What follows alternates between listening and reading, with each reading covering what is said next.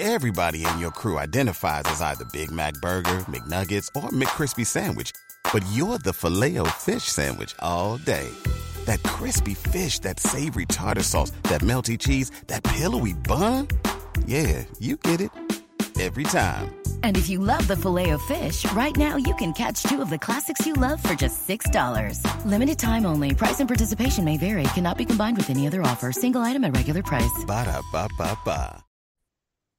Hello and welcome to the first of 5 big game preview podcasts here in the KLNS Rugby Podcast for the upcoming Guinness Men's Six Nations Championship. The tournament opens with 2022 Grand Slam champions France hosting 2023 Grand Slam victors Ireland in Marseille on this Friday night, and you can sense the palpable excitement already. Joining me tonight, we always have a fantastic panel, and definitely the same this evening. Our first two guests are no strangers to this show or Irish Rugby Podcast. So please welcome back the Red Hands, Ian Frizzell, and Master of None, Sam Iredale. Welcome back, lads. Thanks for having me. Thanks, thanks for having us. Thank you. Always good to have you on for the Connacht and Ulster perspectives in particular. And this year we promise to do what no other Irish podcast has to offer, with at least one guest to represent the competing nations in each and every show. So representing Les Bleus tonight is Pirate Rugby and Scarlet's Fever podcast host and Top 14 enthusiast, Mr. Hugh Griffin. Welcome back, Hugh. Bonsoir, Caelan. Ça va? Ça va très bien. I have not spoken a word of French since the Leaving Cert, and I would like to keep it that way. Thank you very much. I've got my jersey, I've got my beret. It's all here just in case. I mean, it's better than being a Scarlets fan, isn't it? Before we kick off proceedings, I'd like to remind our YouTube viewers that you can listen to us on the go wherever you get your podcasts, and vice versa for audio listeners if you want to have a look at the berets and caps that are on show as always. And we will start this evening by looking at the French team, which was named earlier on today, and it reads as follows. At fullback, Thomas Ramos from Stade Toulousain. A back three consists alongside with Damien Penaud and Jérôme Moefana of Bordeaux-Bègles. Gaël Ficou and Jean Danty make up the centre pairing, with Maxime Lussou and Mathieu Jalibert, both of Bordeaux, at half-back. It's Cyril Bay, Pietro Mavaca and Big Winnie Antonio in the front row. Paul Gabrielac and Paul Willemse make up the second row pairing. And in the back row, it's Francois Cros, the brilliant Charles Olivon of Toulon, and Captain Gregory Aldrit of La Rochelle. And on the bench, they've gone for a 6-2 split led by Julien Marchand, Redo Wardy, Dorian Aldegheri, Romain Taufif-Nua, Cameron Woki, Paul Boudon, the exciting Nolan Le Garrec, and Louis Bielbiari. Hugh, I'll start with yourself. Who or what should we be looking out here from this exciting French 23? Well, I think the most exciting players are the ones coming from UBB, the Bordeaux side. Obviously, they've been tearing it up in Europe. I mean, it feels like we're taking Toulouse for granted these days, just how exciting they are. But in terms of backs, there's no Toulouse backs in this team, I don't believe. Thomas Ramos. Sorry? Thomas Ramos. Thomas Ramos. Okay, but he's playing at fullback and he's been playing at 10 all season. He's only had one game at fullback since the World Cup. So you've got Luku and Jalibert, the halfback pairing from Bordeaux, which is what everyone expected to be picked. They were the heir apparents to Dupont and Ntamak, and it's kind of like something from a zombie film where you kill the Dupont, you kill the Ntamak, and oh my God, now it's Luku and Jalibert. It just doesn't get any easier. And then you've got the very settled centre pair partnership of Danty and Ficou. Ficou is a excellent player. I'm a huge fan of his. I think he's a very classic rugby player. The big conversation starter is Moefana on the wing, because he is mostly a centre by trade, and so people weren't expecting to see him there. You've got Biel Barret on the bench as well, who is another Bordeaux player and another Bordeaux winger. Obviously, Penaud, you expected to be there. So I was asking around, why do we think Moefana has been picked on the wing? And it seems like they wanted to get him on the pitch, but they're not going to pick him at 12 ahead of Danty. So it was just a case of getting him in there. He has played 11 career starts on the wing. He has played for France on the wing before. But yeah, probably the surprise selection. So we'll see how that goes. If it doesn't work, they still got Biel Barret on the bench to bring on, and that's not exactly a bad thing. Penaud, I mean, it's not interesting to single him out as the top player. He is the top try scorer in the top 14, which isn't surprising. But what is surprising is that he's played the least minutes of any of the top 25 on that list, and he's got one more try than any of them. Remarkable. And that's not including his European tries, so it's just that guy is an absolute freak.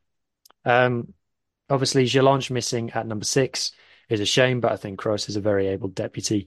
And I think Gabriel, you have to tell me the pronunciation here, even though I'm the French expert, the second row. Gabriel, I'm not sure. I don't watch that Gabriel, Francais, to be honest. Gabriel Lag, yeah, the Stade Francais guy. So he's probably one that people wouldn't be that familiar with. He is got about a dozen and a half or so French caps. He played in the 2019 World Cup, but hasn't featured too much since. But he is currently the 10th top tackler in the top 14. And if you watch Stade Francais play, they are extremely physically brutal. So maybe that's what he's bringing to the party there. But yeah, doesn't get any easier with France. Their talent pool, if one goes down injured, there's another one, and he's just as good, unfortunately. Yeah, that's the concern. It's a bit scary, to be honest. And Sam, like, we're looking at this from an Irish perspective, obviously on an Irish podcast. It's hard to look at that 23 and say, here's where we attack them. But if you're Ireland, if you're in Andy Farrell's shoes, what are you thinking about this French team, and where can you get around them, do you think?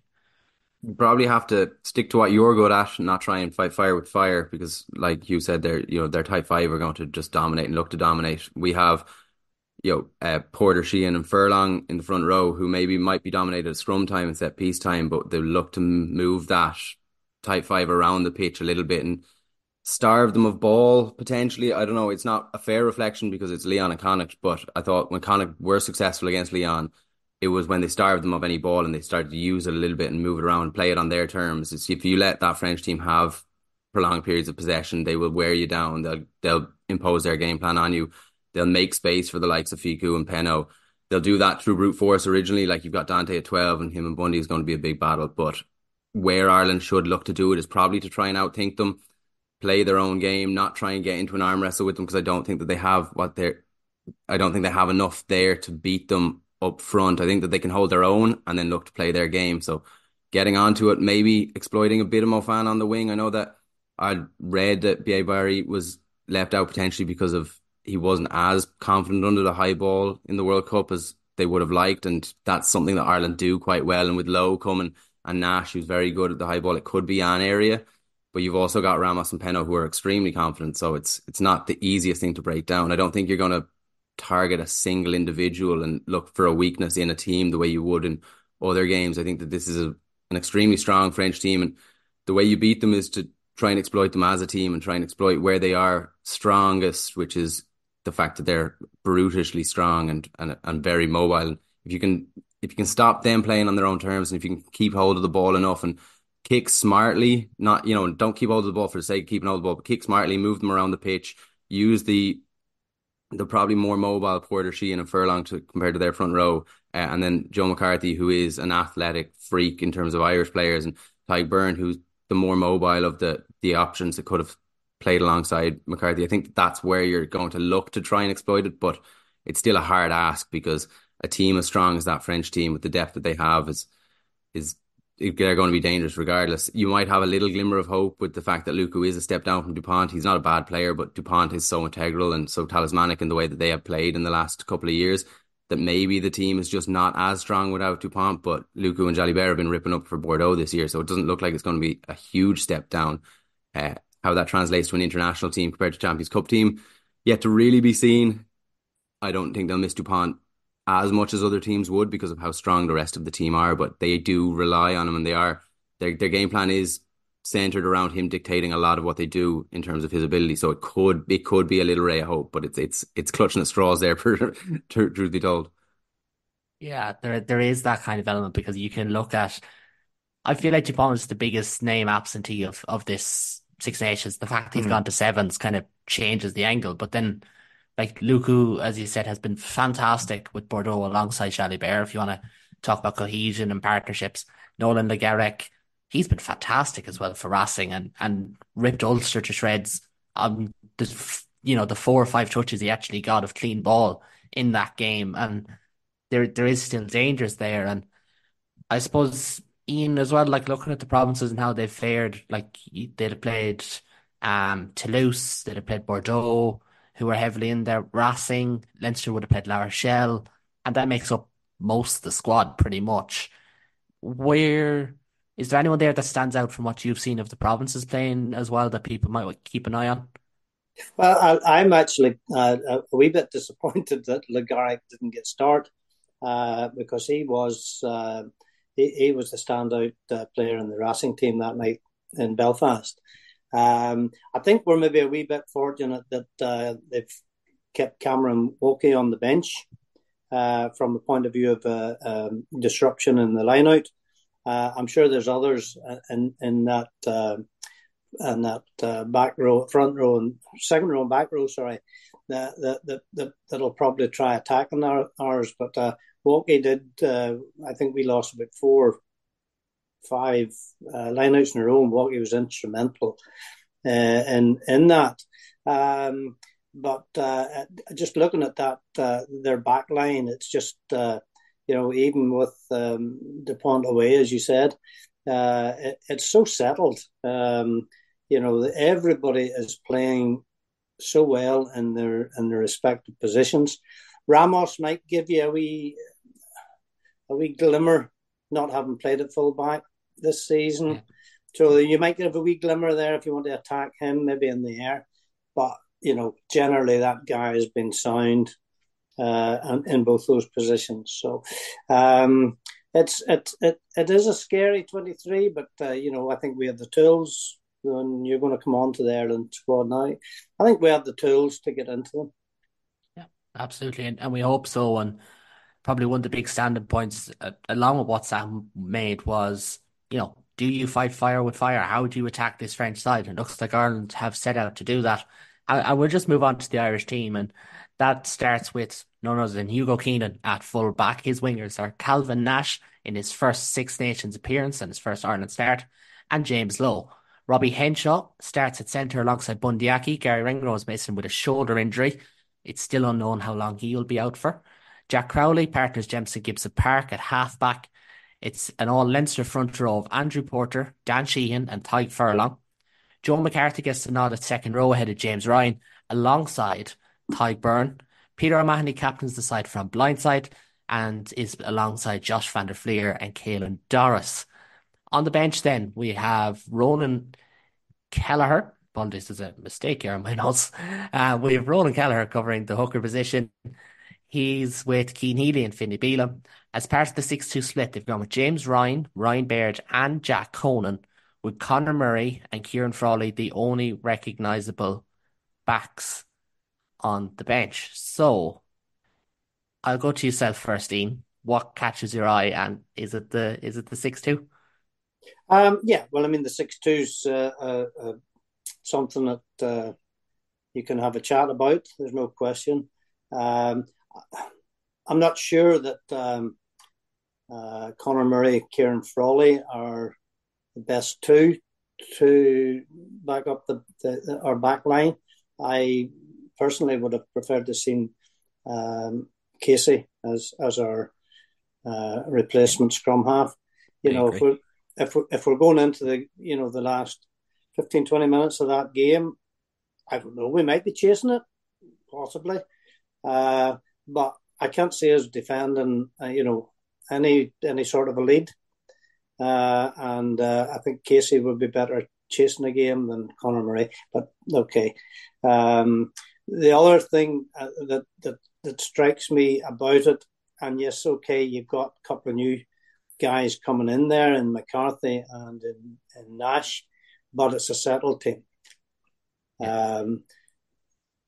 You could say that there's no sort of standout players this season so far, other than maybe Doris in the forwards. Dan Sheehan has been playing particularly well, but the rest of them are they're at their sort of above average sort of limit at the moment. So you have to expect that they're going to gel just as well as they have done in the past. and we should be able to integrate McCarthy into that without too much bother. Yeah. And Um, just, sorry, yeah, I was just going to say, just staying on the second row, Ian, like mm-hmm. you'd have watched a lot of McCarthy because you watch all the provinces regularly, as I know, but a Yep, lot of Ian yep. Henderson as well. And personally, I think Ian Henderson is unlucky to miss out on this 23. What would be your opinion? Look, it's very difficult to argue with the selection that the guys come up with. I don't think if Henderson had been in there, I don't think you could have argued against that either. So Yeah. you've basically got 4 second rows, and they're interchangeable. This is the first game, and it's the biggest game. Lose this, and the heads won't go down, but you'll have a different perspective on the rest of the tournament. Win this, and we're chasing another a Grand Slam, a back-to-back Grand Slam. I like that Farrell is prepared to set the like of McCarthy and Calvin Nash into a game like this, where perhaps in previous years under different coaches we wouldn't have done that. We would have gone for the safe selection. So disappointed that Henderson isn't there. Disappointed that there's no Ulster players in the 23 at all. And I don't know how far you have to go back to in history to see that. But that's for another day. That's got nothing to do with what's happening on Friday night. We'll get behind these guys here, and hopefully that we can put it up to the French in different ways, maybe than what we did before. The coaches will have had 3-4 months now to come up with a plan, and I'm looking forward to seeing what we're going to bring to the table as opposed to what we're going to do to stop France. Yeah, because I absolutely. don't know that you can. I don't know that you can go out with a mentality that to try and stop them. I think you've got to ask questions of them. And fingers crossed, we've got the squad there to do that. Yeah, and I think we do. Sam, I'm not going to throw you under the bus, but you basically said that we can't fight fire with France. So, like, do you just completely disregard the 6-2 split, or will you defend it? No, it's funny because I actually said on our own podcast this week that I thought Frawley was the ideal man for the 6-2 split and would be brought in because of it. I like Murray beside him. I think Casey probably has more future for Ireland, but I like Murray as a finisher. The idea of bringing that experience of Murray on, coming up against Le Garrec, who I believe this would be his international debut. I don't think he's played for France before. He's played under 20s. Maybe he has, but it's his debut. It's his full debut. Yeah. Yeah, so that I like that. I'm not actually the biggest Conor Murray fan anymore. He's a fantastic servant Irish rugby. I do prefer probably a Casey or even a Blade if you were pushing it, or a Doak coming through then. But I think Murray has a place in this team, and that is to probably come on, cool head, maybe manage Frawley through it because Frawley's relatively inexperienced, especially at this level in the 10 position. You can come on, you can change it up. He brings you that versatility. I don't think the 6-2 split is maybe to fight fire with fire. I think it's maybe to try and keep fire at bay. I like the athleticism of like Kelleher, Finlay Bealham as he gets around the park. Ryan Baird gives you another option. I think James Ryan is there. This is just something I thought of earlier. Peter O'Mahony might come off at 60 minutes. James Ryan comes on. Tyke Byrne goes in the back row. You don't lose that defensive line out option. We're going to have to try and keep them at bay, but I don't think we're going to win a game trying to out forward type 5 pack them. And I don't think that that's what Andy Farrell will make his team do. I think that they will be well able to stand up for themselves and maybe hold strong. But if you're going to try and be brutish against them, I don't think it's the winning of the game. I think moving them around, using our forwards, our smart ball playing forwards, keeping tight when needs to be tight, kicking when needs to be kicking is probably the way to go. And I think the 6-2 split actually lends itself well to that, because what you're going to do is you're going to bring in and absorb a lot of contact and a lot of hits. And France are going to want to play on their dominant side. They're going to want to go through their forward pack and the likes of Dante in the middle, try and get space for Peno, wear us down. And if that's the case, you've got James Ryan to come on, who's hugely experienced. I love the abrasiveness that he plays with. I think he's back to his kind of best. Conan, Test Lion, Ryan Baird offers so much in two positions that there's good options there that aren't necessarily to fight, go in a bare knuckle boxing match against this big type 5 pack. I think it's to try and play our game and to try and impose our game or allow us to impose our game on them. So I don't necessarily think the 6-2 is the same idea as when you see a South African 6-2, which is to wear you down and then to absolutely decimate you morally. I think it's actually to be able to stand and fight with them and to keep ourselves in the game. That's why they've gone with it. Yeah. No, I think that's fair, to be honest. I didn't see it that way, but I would have seen a different direction in terms of subs and kind of had the discussion. Like everyone in Ireland knows that it's not an Ireland squad isn't set in stone until Jerry Thornley writes the article the night before, and then you kind of have a fair idea which way they're going to go. And having looked at it, I was saying, probably my inkling is all going to plan McCarthy, O'Mahony, and Van der Fleer are the three that get replaced. In around that kind of 50 to 65th minute mark, give or take, and then you're not really losing much there. And I think the questions, I think that's what makes most sense to me. And if you do, as you said, James Ryan bring that bit of experience, but that bit of grunt, I think Kelleher is the prime example. I know he's undisputed number two, especially with Herring injured, but like you do want someone with a little bit of abrasiveness coming off the bench as well, and Kelleher will bring that. How many minutes he gets, he does, I don't know, to be honest. And like the key to selection decisions, I kind of have them listed here. I think it's McCarthy. We've touched on that. I think Calvin Nash was probably the obvious choice, to be honest. I think, what he brings, especially against a team who will look to kick long and in behind him, he's probably the best at running it back with options and with power out of the choices. Now, they could have went with someone like Stockdale and mixed it up, but I just didn't see Stockdale and Lowe being on the same team. Not because they both play in the number 11 shirt, but they're two power wingers, and you lose a bit of a kicking option by having one on the right hand side.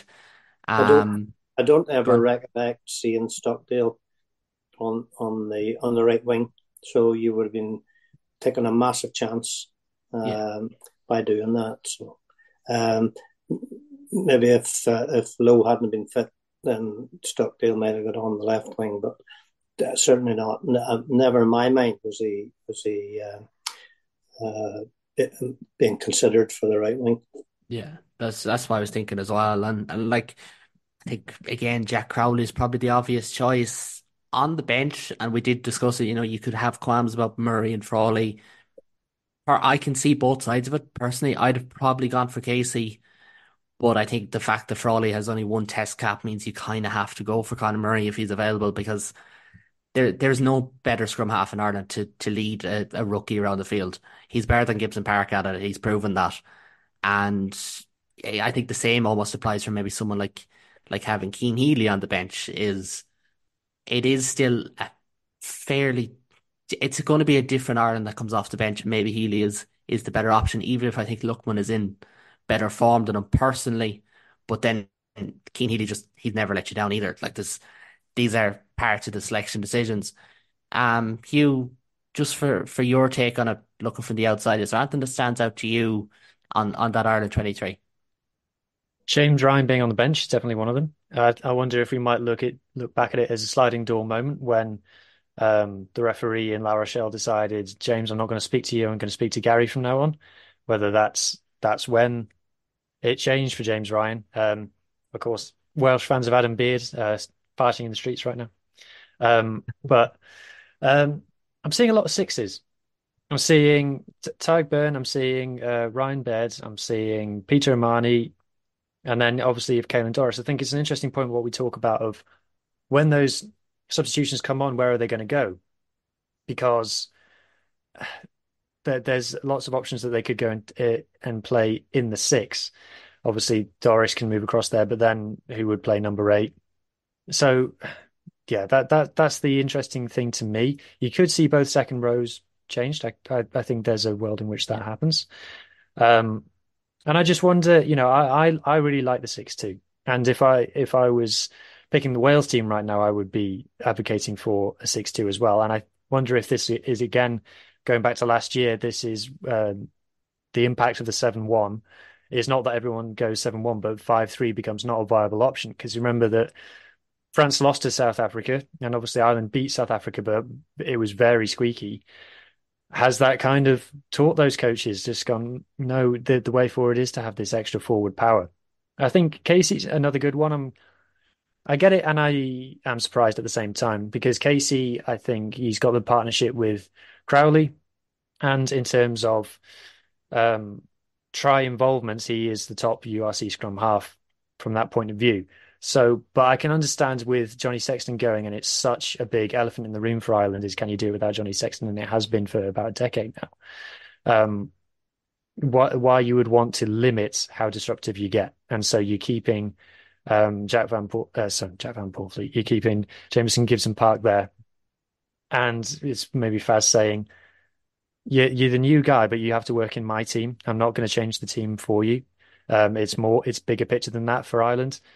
So that's kind of where I'm coming from, and it's a shame that Ringrose isn't there as well, I think. But apart from that, it's very settled. It's very settled. I agree with a lot of your points. The only thing I'd say is when the different players come on, I do think, okay, you could go McCarthy and Ryan. It's worked okay at a decent level for Leinster, but like Ryan for McCarthy is an obvious switch, I feel like. Baird for O'Mahony is obvious. And I think Doris can do the Van der Fleer role in this Irish attack. I'll be honest, defensively, the Irish roles I'm a little bit lost by. I kind of zone out in defence. I could just see a system and that's about it.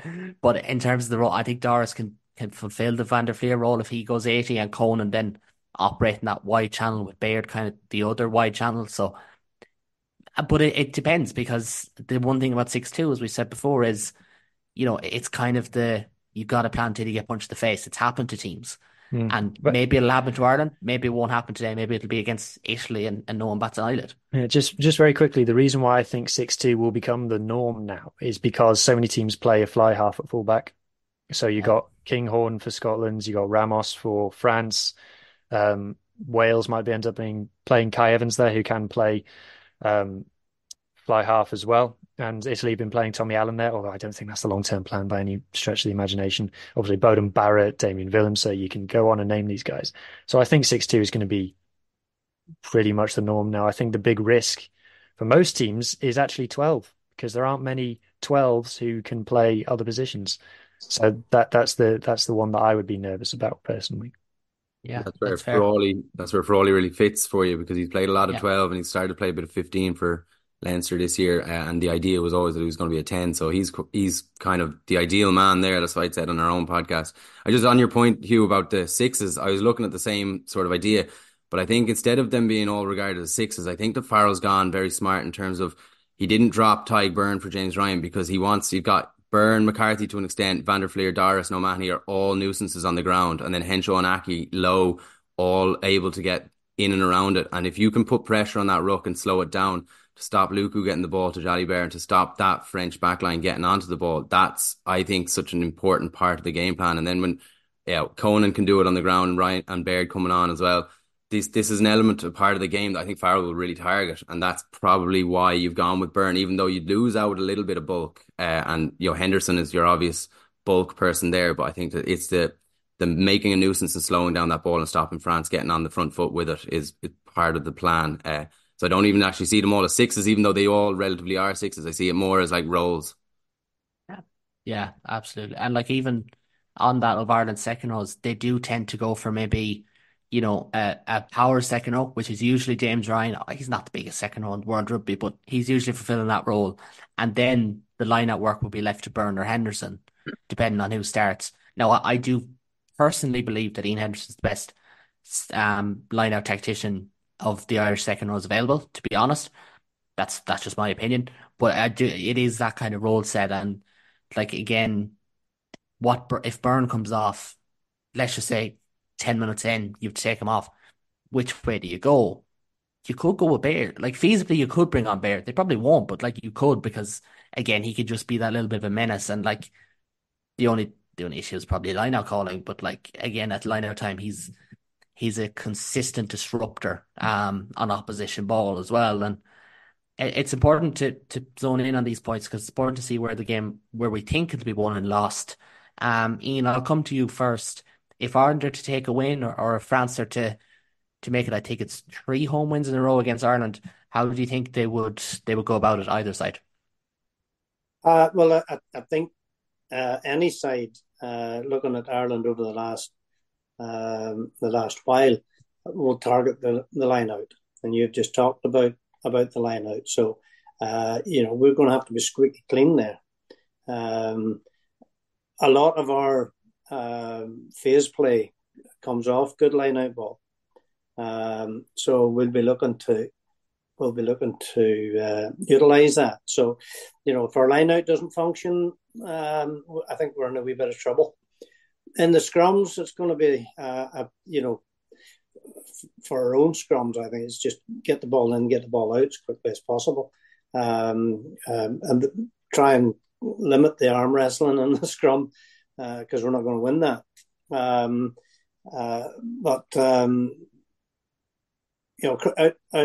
Outside of that, well, obviously we're looking for Crawley to stamp a bit of what he brings to the game, and I hope that he's successful in that. It's a very tough ask for him in his first full Six Nations game.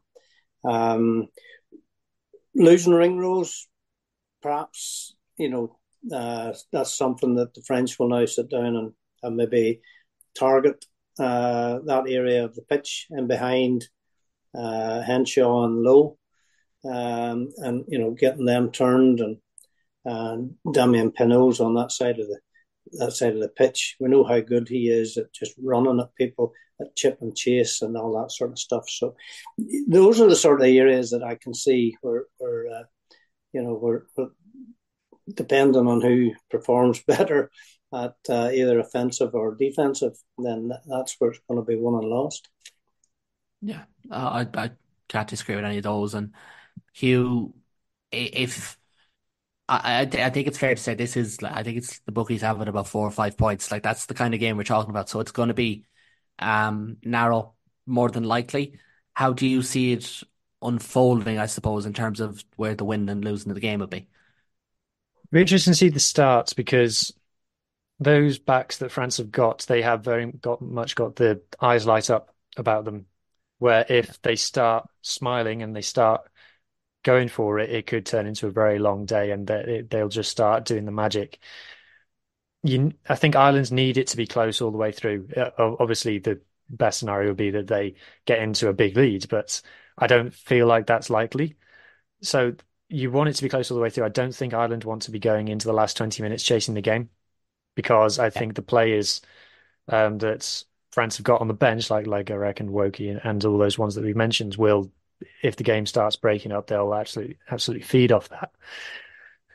But you can't be too conservative either, because if you get into a kicking duel with Jalibert, he'll play tennis with you all day. He loves that, and it's something he doesn't get very much credit for. He happily stands on his variety, doesn't, like, you'd have seen him a lot. Like, he arguably more than Ntamack in terms of his kick variation. He can, I don't know how to put it. The term we usually use here is just the natural footballer in terms of his kicking ability. And, like, France are a team who've kicked really, really smartly the last couple of years, and arguably have a slight improvement there with him. Do you feel?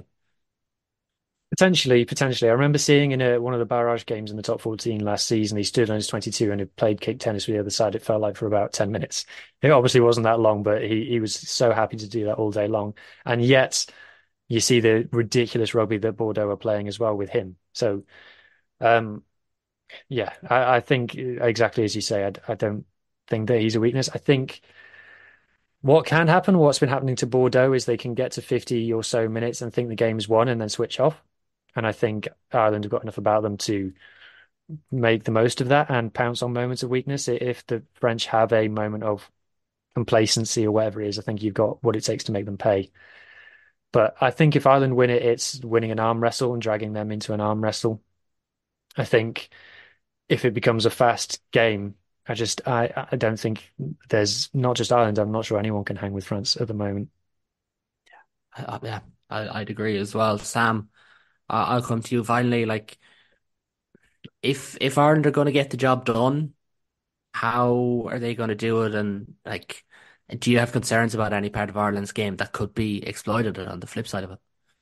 Uh, he's been better recently, but Henshaw hasn't been himself for the last year or two. I think the last game or two, he's kind of looking back in form, but then you're also playing him at 13 outside Aki, and I think Gelfiku could exploit that if he does get the upper hand on him. If Henshaw comes out in the same form he's been in the last week or two, or last couple of weeks, that's fine, and that's Henshaw of old. We're grand. But if Fiku gets on top of that and allows that space to be made out wide, and to say like Hugh did, get in a fast paced game against us, and they can dominate up front and allow their backs to really get a hold on it and get their hands on the ball, much like Bordeaux did against Connacht. It's just you don't actually get anything. It was like watching lads clutching the straws. There was nothing available for us there, and I think that'd be the same with Ireland. I think that will stem from a few places. The line out, like Ian mentioned, we'll have to be on point, but I think defensively, that's why you got your Peter O'Mahony and your Ty Byrne there. They'll need to upset the line out, need to stop clean ball. I think that they'll do that on the ground, and if Ireland are to get anything from it, I think it being in France being favourites, the big change after Sexton, I think it'll be a lot of stuff will have to go well for Ireland. Mainly that I think Henshaw will have to play to his best, to the Henshaw that we know. I think Calvin Nash will have to have a massive game just because it's a big change from Mac there. And I think that if we can get Crawley or Jack Crowley to manage the game in a way, where it's played on our terms, and we have, or Ireland have, the ability to kind of stop France from dominating possession and stop France from dominating up front, which will open it up for the back of them. If he kicks well and if he leads the line, if he plays in our forwards and kind of uses the athleticism of him, that's where it can be won. But I think that there's a lot needs to go right for Ireland to win this game, whereas I think France could actually probably play it to a 75%, 80% of what they're capable of and still win because of the home advantage, and because I don't think the step down from or the changing of the guard from Dupont to Luku is as big as the changing of the guard from Sexton to Crowley. Not talking about talent wise, I'm just talking about influence and longevity in the position and game plans and all of those things. Like you saw the quarter final, Crowley didn't get on. And it's a big moment for Crowley, and I really hope it works out for him. I've got a lot of faith in him in the future. It's a massive kind of first taking of the 10 jersey for him. So if he can manage the game, then Ireland have a good chance. But if we let it away from ourselves and we let that back line get hands on the ball after the forwards dominate, it's going to be a long day. Yeah, I think the Crowley question is really interesting because, I did a podcast during the week. I did touch on this. What you like to see from him is, can he offer variety in terms of running, passing, kicking, and types of kicking, types of passing? Absolutely. Probably more so than any other active 10 in Ireland at the moment. Does he make mistakes? Absolutely. But he does tend to bounce back from them. And that's probably what's going to be needed. This is not going to be an armchair ride. It's going to be as bullied as Munster's pack has been over the last 2.5 months. This is going to be the same again. It's not going to be easy, and he is going to have to shake it off. And I think it's going to be things like playing off the cuff and going to the extremities. Maybe try that crossfield kick to Calvin Nash if it's on, and maybe put up a spiral bomb on Ramos, who Thomas Ramos is a great full back, but he has about one headless moment every 2 to 3 games, and it could well be tonight as well, or on Friday night as well. And these are the types of things, and even probably doesn't get talked about enough, but can Gibson Park help Crowley around the field? Because typically the fear factor with Gibson Park was when Ross Byrne came on, when Crowley came on, or when Joey Carberry came on for Ireland, he did not look as sharp as when he had Sexton beside him. He was brilliant for Sexton. He wasn't brilliant for everyone else. So can he step up? And I think he'll be empowered to be a leader now. It's your number 9 shirt. Craig Casey's fighting for a spot on the bench with Conor Murray. You're the number 9. Guide him around the field, and we're back where we were, and we're back flying it. And it's really interesting. There's almost a juxtaposition because it's 2 guys who probably barely played 80 minutes alongside each other, to 2 guys who are club teammates and ripping up trees in Europe. So interesting, I think, is the word, but like, that's international rugby for you. You can't just have club sides, because it would be very, very boring then if we did. Ian, I'll come to you first for predictions as we wrap things up. Ireland's record in France is not great, but do you think it could get better this weekend? Um, Great to start with that laugh. Yeah, a fortnight ago, I was championing the Ireland's chances, talking about back-to-back Grand Slams, and I really forgot to look at the French side as closely maybe as they should have. They've shown in the Champions Cup just how potent they are across the bigger teams. So I hate predicting against my own team. I generally never do that, but the realistic me would see France winning by 48 points. 48? 48 points. 4-8. Oh, right, okay. Jeez. I know you're Could have upset got about us Ulster, Ian, but come on. could have got us a great headline there. Yeah. Might still, but maybe not. So Yeah. that's where I'm at. I really hope I'm wrong, of course, and I think that this Ireland team can win. But we've highlighted the 2 or 3 areas there that I'm just not sure that we're going to be able to just to cope with those changes just as much as what Sam has said there, just as much as the French can. I'd agree with the margin as well. I do think it'll be France by a score. I think Ireland will hang on for a losing bonus point, and I think that could come crucial because I could see France not winning the Grand Slam. I said this on Tuesday's podcast. I don't know. The preview podcast that we did. I don't know what day I went out. And I that's how I see it. I think France just why like I haven't been to Marseille, don't get me wrong, I haven't been to Marseille, but it's an incredibly intimidating venue. If you thought Stade de France was intimidating, this is just the same. And like it's an 8 p.m. kickoff or 9 p.m. kickoff local time. I think France will just, even if they don't hit their straps at their very best, I think they'll just have enough by virtue of all those, the atmosphere being pushed on, needing to kick on, needing to give something that they didn't give at the World Cup. So I'd go for France as well. Hugh, you're our French expert. Are you going to go and make it 3 from 3? So there's never been a back-to-back Six Nations Grand Slam. Since the Five Nations came into being, obviously back in the middle of the last century, there's been 2 back-to-back Grand Slams. One was by England in the early 90s, and then the most recent one was by France. The closest that any team has come to doing it was France. They got Grand Slams in 2002 to 2004. And they obviously got a Grand Slam in 2022. So, but purely on home advantage, France have got to be favourites. And I think they've managed, through Bordeaux and Toulouse, they've managed to bring back the feel-good factor, and they've managed to put the World Cup disappointment behind them. That's at least the vibe that I get from being outside it anyway. So yeah, I think if Ireland were to win it and then go on and win the Grand Slam, that would represent to me a level that a Northern Hemisphere team hasn't reached in the Six Nations era.